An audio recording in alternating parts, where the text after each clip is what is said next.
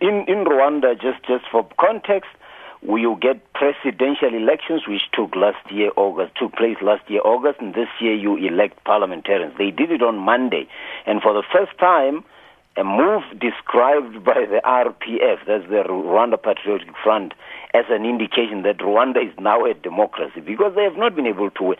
You know, Elvis, from out here, it's hard to tell why opposition will never win. But when you're in Rwanda, and I was there for the whole of last week, you talk to a taxi driver, you talk to a waiter at an hotel, they don't seem to know anything else other than RPF, because RPF came in, took them out of what was literally a hellhole. So, and the country has been doing pretty well on all fronts, except where people will criticize Paul Kagame and say he's not allowing opposition and he's not big on media freedom. But in the end, 40 seats altogether went to RPF, and the smaller parties won a few, because in Rwanda, Elvis, and that's why they are number one on women representation in parliament in Africa, 24 seats are reserved for women. So out of the 83 seats, that the parliament has 80 seats, then the parties compete for 53, because 24 are reserved for women. So if you don't have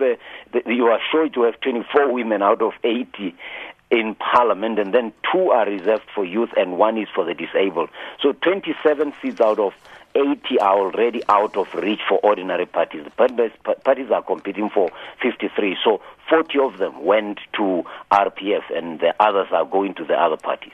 Now, Nigeria is in the spotlight. The Business Day leads on the front page today with exchange rules, where Nigeria grabbed 75 million from Standard Bank's account, but MTN Nigeria has been directed to pay $2 billion accumulated import duties, value-added tax. However, MTN has denied that they owe any taxes to Nigeria. Will this ever end? It will not end until they settle. Eventually, they won't have to repatriate 8.1, or at least let's start with the $2 billion that they are saying are import duties. They say when you import equipment, you import anything, you have to pay tax on it. Now, MTN is denying that.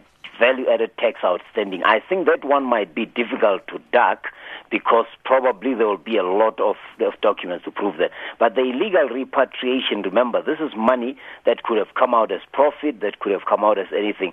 That the government of Nigeria is insisting, the central bank, saying, when you move money out of Nigeria, you must seek permission. They say you didn't do that.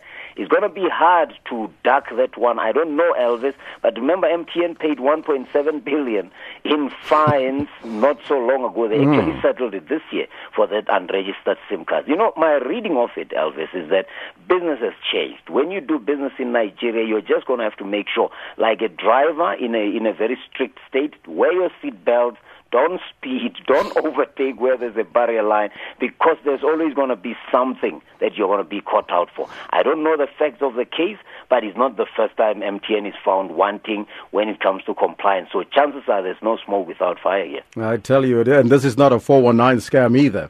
Now, in Kenya, the High Court has suspended the decision by Treasury to levy a 16% value-added tax on VAT. On fuel. On fuel, yes. Yeah. So now, but it's a confusion, because the Nairobi High Court, the judge declined to suspend the VAT on petroleum products 2 days before. Tell us more about this. Well, another one, Bugomba, there's another High Court.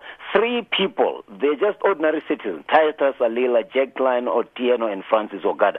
They went to court, and through an advocate called Kenneth Amondi, they said this law is going to raise the cost of living, but also it's procedurally unfair, because the president hasn't assented, he hasn't signed it. And why has the president not signed the act that was supposed to come into force on September the 1st? Because he was in China for the Forum for China and Africa Trade. So it's almost as if he went away and left his permanent secretary to deal with it.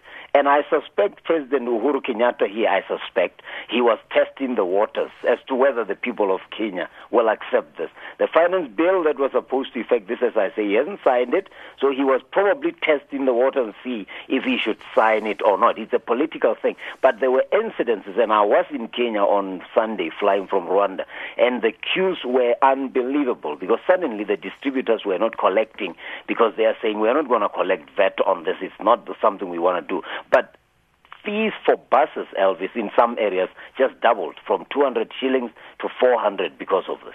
My goodness. Victor, I thank you so much for that report. Victor Kgomoeswana, he's the director at Africa's Open for Business.